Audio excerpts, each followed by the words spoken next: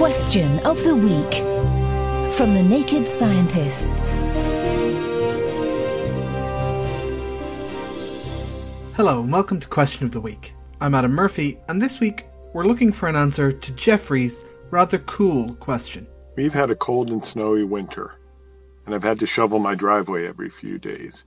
Today, we had a fly in our house, and I was curious if it survived the cold somehow or recently hatched.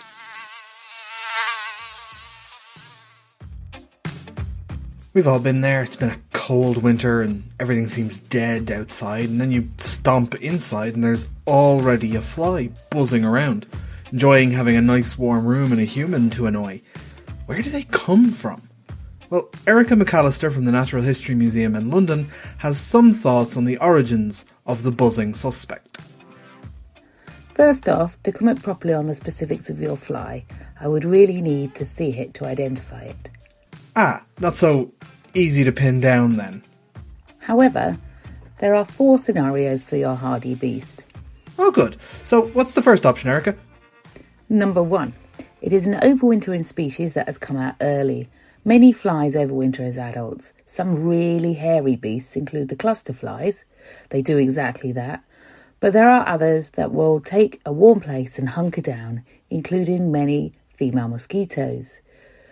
The cluster flies will stay put for most of the winters, but many, including the mosquitoes, will take opportunities to feed when the conditions become favourable. I also feed whenever conditions become favourable, so I can understand that, but some of these flies will be ones that are still growing. Number 2. The majority of flies will be snuggled up and metamorphosizing in their pupal cases or pupariums. Flies are some of the earliest to emerge as adults in spring, and they may have been tricked into doing so by some environmental trigger, maybe it was your house, in so believing that conditions were now favourable. Number 3. There are those that are completely badass in that they do not regard the cold or the snowy conditions as an issue. I.e., in the Arctic, there's 4,000 species of insect, of which 2,000 are flies. This could be a cold-adapted species that you're seeing. And of course, if a fly doesn't like the cold, there's one obvious refuge it might find. Or number 4, these could be very anthrophilic, i.e. they love humans. And they can use our environments for their own nefarious deeds. We provide lots of heat, shelter and food for them to survive. Thanks to Erica McAlister for flying in that answer. Next time, we're answering this burning question from Trent. I just got back from walking my dog.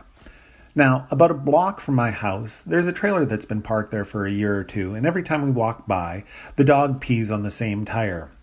Got me thinking, urine contains uric acid.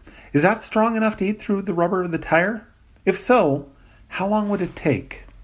So what do you think? You can email chris@thenakedscientists.com, find us on Facebook, tweet @NakedScientists, join the debate on the forum, thenakedscientists.com/forum, or use our web form at thenakedscientists.com/question.